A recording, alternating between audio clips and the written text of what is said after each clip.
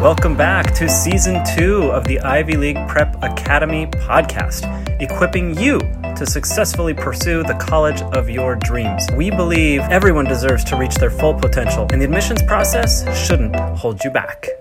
Motivation is overrated.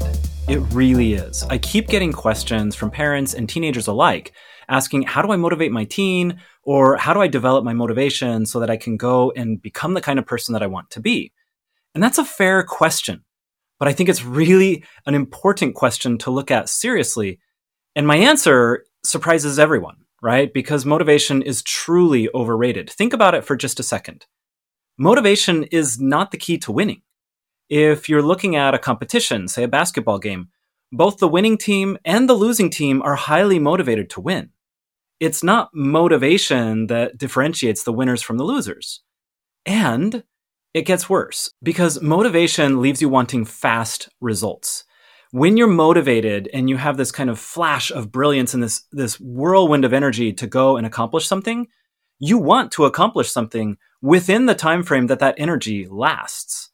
You want to get fast results. But real excellence, the kind of training and the kind of expertise building that leads to winning, actually doesn't happen fast. It happens through consistency over a very long period of time. And so that's kind of the third reason why motivation is overrated. Think about what mastery requires. It requires consistency over these flashes of energy. So you can't cram an instrument. If you don't practice whatever your instrument is, and then you have a recital in 6 months, you don't just cram the night before and say, I'll just study really, really hard the 2 days or the day before the recital. You have no chance. Because music requires that you develop that skill over time. And also, you can't cram true excellence. It's not just music. It's every field of genuine excellence. It can't be crammed. It's something that builds over time. Think about consistently playing scales. You play every single day up and down the scales on your musical instrument, and it's boring. But motivation will only overcome that boredom for so long. And speaking of that, there are a lot of other things that stop motivation, not just boredom. If you wake up with a headache, or you didn't get enough sleep, or you have some stress in your life because of relationships or because of school or whatever, there's any number of things that can get in the way that can kill motivation. Just like boredom can kill motivation, so can any of these other things. And so motivation is truly overrated, but here are a few ideas. I've just written down 6 that I think are kind of worth considering. These are things that work significantly better. Number 1, your environment. Okay, I think about the Harvard study at Massachusetts Hospital. I didn't go and look up exactly when it was, but it's not an old study. And what they wanted to do is see if they could change people's behavior without ever interacting with them, without ever saying anything to them, without communicating in any way verbally or directly. All they wanted to do was change the environment and see if it changed behavior. And so they took the cafeteria line and they changed where water was accessible and where soda was accessible. And within a short period of time, they discovered that just by changing how easy it was to see the water versus the soda, people were drinking 25% more water and 11% less soda. And then when you talk to people, they all said that they had some reason for drinking water. They talked about how they wanted to drink water, right? They concluded internally that they chose that drink, but Harvard concludes that they chose it because it was presented to them. It was available to them. And think about your own environments. Where do you study? Where do the couches or the comfortable seats in your house face? In many homes, they face the television set. And so, our lives are going to be built around watching television if that's our environment. But here's the thing, we do not have to be victims of our environment. We can be architects. One of the ways to do this, one of the ways to be an architect of your environment is to be proactive in removing cues or distractions, right? So I'm just going to take one quick example because I'm sure you can come up with many on your own. But look at your cell phone. Remove the apps from the phone to make it boring so that it's not distracting you so much. Leave the phone out of sight. Ask friends to watch you. You know how sometimes there's a swear jar? And if you say a swear word, you have to pay $1 into the swear jar or whatever. Ask your friends to watch you or your parents to watch, and you agree to pay them $5 every time you slip up and use social media when you're not supposed to be using it. There are a number of different things you can do to create an environment where you are the architect of your success. The second thing, your peer group. I tell my students over and over and over again, you show me your 5 best friends, show me the 5 people you spend the most time with, and I can tell you your future. And it's not an exaggeration. Unless we are proactive about who we spend time with, we're going to kind of morph into an amalgam of those people. We're going to become more and more like the people we spend time with. But we can choose who we spend time with. And this is true even for adults, but it's especially true for teenagers. If you spend time with people who care about their bodies, who care about being in shape, you're going to be more motivated. You're going to naturally desire to get in shape. You're going to want to be more active. If you spend more time with people who care about their studies, you're going to do better with your studies, and so on and so forth. This is rock solid. And you can look at the 5 people you spend the most time with and decide, do I want to be the amalgam, the average of these 5 people? Is that where I want my life to go? If not, you do have options. You might feel like you're limited because you only have so many students in your high school and only a certain percentage of them want to be friends with you. But there are groups of people. One of the biggest reasons why I love the Ivy League Challenge is because of the community. The fact that students can meet other ambitious teens from all over the world. But the Ivy League Challenge, which is my course, that is only one of many opportunities. If you feel like you need to step into a more ambitious peer group, do it. Find a solution, find a way to do it, and go for it. Whether that has to be online or it's in person, there are opportunities, there are options for you. Number 3, your habits and your systems. Here's where I love the phrase, prime your environment. All right. So one of the things that you can do once you realize that your motivation is only going to take you so far, your motivation is going to die out when it's killed by boredom or any number of other barriers, is you can shift your focus away from being motivated and setting goals towards creating systems in your life that lead to habits. Because human beings are very economical creatures, right? There's a reason why if you stop exercising muscles, they atrophy. They go away, they die. When you stop exercising your brain, it shrinks, literally. When you stop needing parts of your body, when you stop needing the muscle or needing the brain power, then the body sends less calories to or less resources to that part of the body. And we're very economical creatures. Well, one of the ways that we stay economical is we move into a less than conscious mode, depending on which study you look at, between 40 and 60% of our day. So a recent Stanford study claims that we're about 60% subconscious, where we're just running on autopilot. And what happens is we take 1 or 2 seconds to begin the process. It's like we're driving onto the on-ramp of a highway, and that highway is the habit. The next 20 minutes, 30 minutes, 3 hours, depending on what the activity is, will all be automated. And automaticity is a powerful tool that the brain and the body uses to limit the amount of resources that are sent to thinking. So thinking takes a lot of calories. And if we can reduce the amount of thinking that we do, then we conserve those calories so that we can use them wherever we are using the energy, right? Whatever is important to us. So guess what? Once we understand that, we can hijack that. We can take full advantage and create systems and habits in our lives that allow us to just make a 1 or 2 second decision to get on the on-ramp, and then we automatically perform that habit that's healthy for us. All right. So those habits, the systems that we put in place, can be very healthy and can even be habits of doing things that are difficult. My son, who is learning violin, he's now in the habit every day of doing his scales and going through the exercises that he does. And they're not easy, but he's in the habit and he has tremendous stamina for someone his age because he's developed this habit and this habit has developed him. So focus on your habits and your systems. Number 4, in order for those habits and systems to take place, you need to master your self-talk and your self-identity. So when you start a habit, obviously it's not yet a habit. And we are economic people, right? Humans are very economic creatures. So we're not going to just start a habit that's difficult. We're not going to start using our muscles or using our brain power more than we need to when we are biologically programmed over, millions of years of evolution to be as economical as possible. So at first, of course, we're going to choose the distraction over the difficult thing, right? Because simple things like checking your social media or watching something on YouTube or whatever, those things require almost no effort and they feel wonderful in the moment, right? But I like to say we are borrowing happiness from the future for the present when we do those kinds of activities. What do I mean by that? What I mean is the activity right now feels great and later it feels empty and meaningless.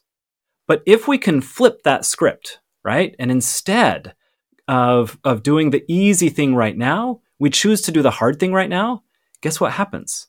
It gets easier and easier and easier to do the hard things. And so that is really, really critical. The hard activities are hard in the short term, but have massive long-term benefits. And the easy activities are fun and easy in the short term, but have zero long-term benefits. Right? So we need to be aware of that when we try to create new systems or habits. How do we overcome this? My favorite trick, my favorite hack is my self-talk. I focus on the things that make this a rewarding activity. So if I've just studied really, really well, if I've just focused really, really well, when it's time for me to take my break, I stop, I stand up, I begin stretching, and my self-talk immediately clicks in. The self-talk goes like this. Wow, great job, Steve. And yes, I call myself by my first name and I talk to myself. I think it's a powerful tool. I've done it in sports all through, growing up. And now I talk to myself about anything that is important to me. And I just tell myself, man, nice job. That was incredible focus. You are going to benefit so much. You learned so much or whatever. Great job. Amazing. And then I go drink my water. I stretch out a little bit. I come back. And as I'm coming back to sit back down, I say to myself, man, this next 50 minutes is going to be amazing. And if your interval is less than 50, that's fine. This next 10 minutes, this next 15 minutes of focus is going to be even more amazing. I'm going to get even more done. That self-talk, believe it or not, is enough to shift your focus away from how difficult it is to be focused right now, how difficult it is to be disciplined, and it shifts the attention towards the result, the long-term benefit that's actually creating the life that you want for yourself.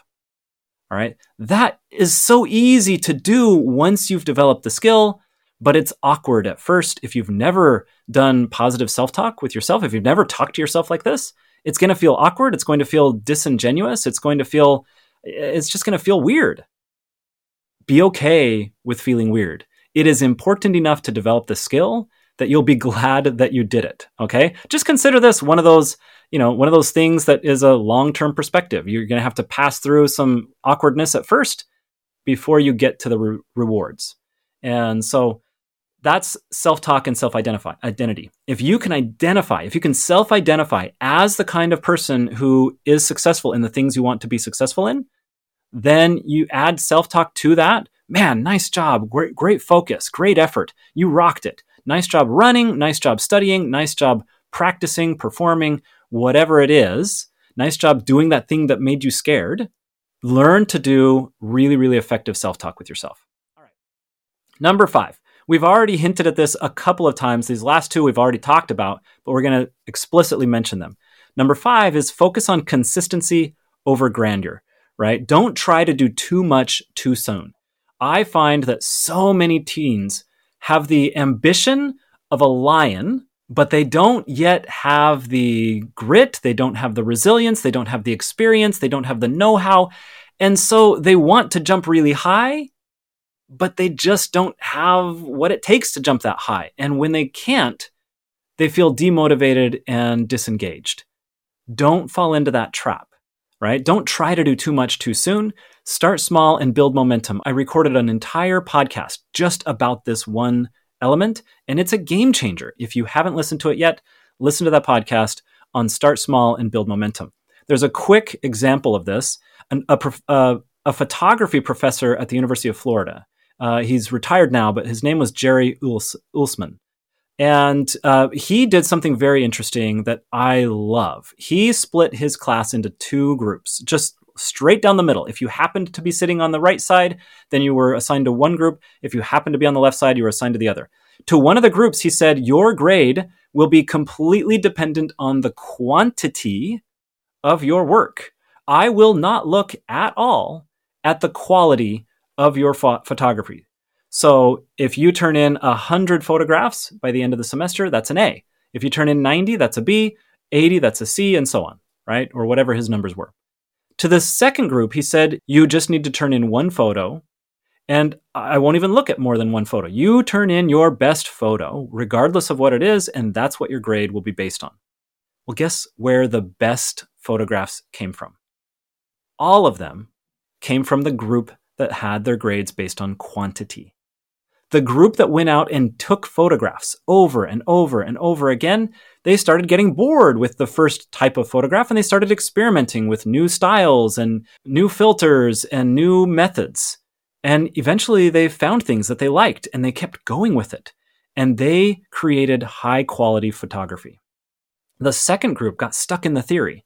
They got stuck wondering what's the perfect photograph, learning about the perfect lighting and learning about how to get the perfect shot. And all of the highest quality photographs came from the quantity group and not the quality group. That's important because we want to be consistent over a long period of time rather than focus on the one perfect photograph. And if you're consistent over time, you make connections in your brain and in your body and in your understanding, and you're able to kind of arrive at that higher quality work. The last one, focus. This is number 6, create long-term perspective or operate in long-term perspective.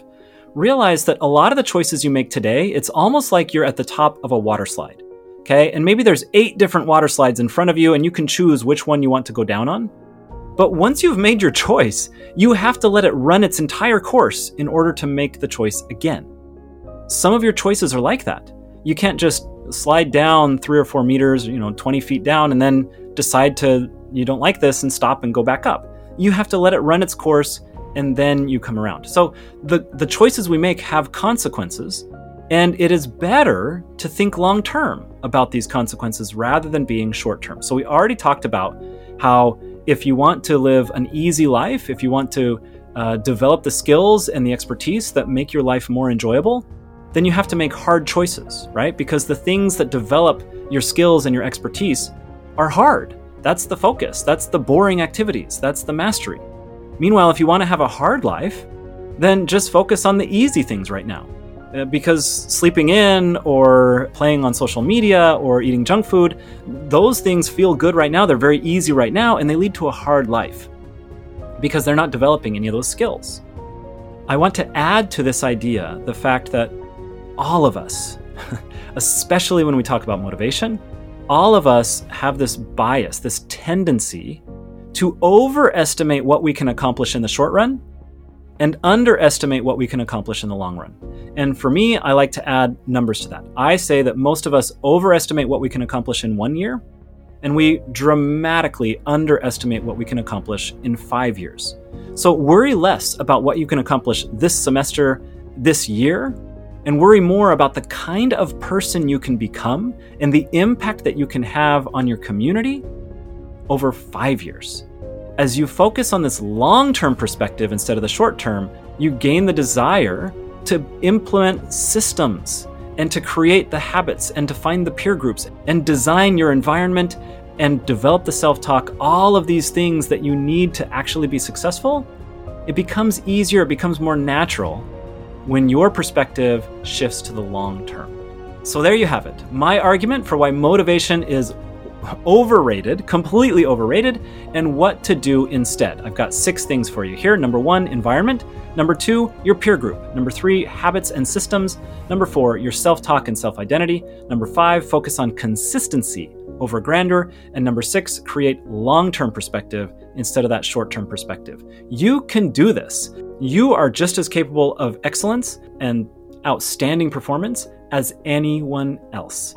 The key is, are you using these triggers that lead to success, or are you trying to depend on willpower, which is only going to last so long?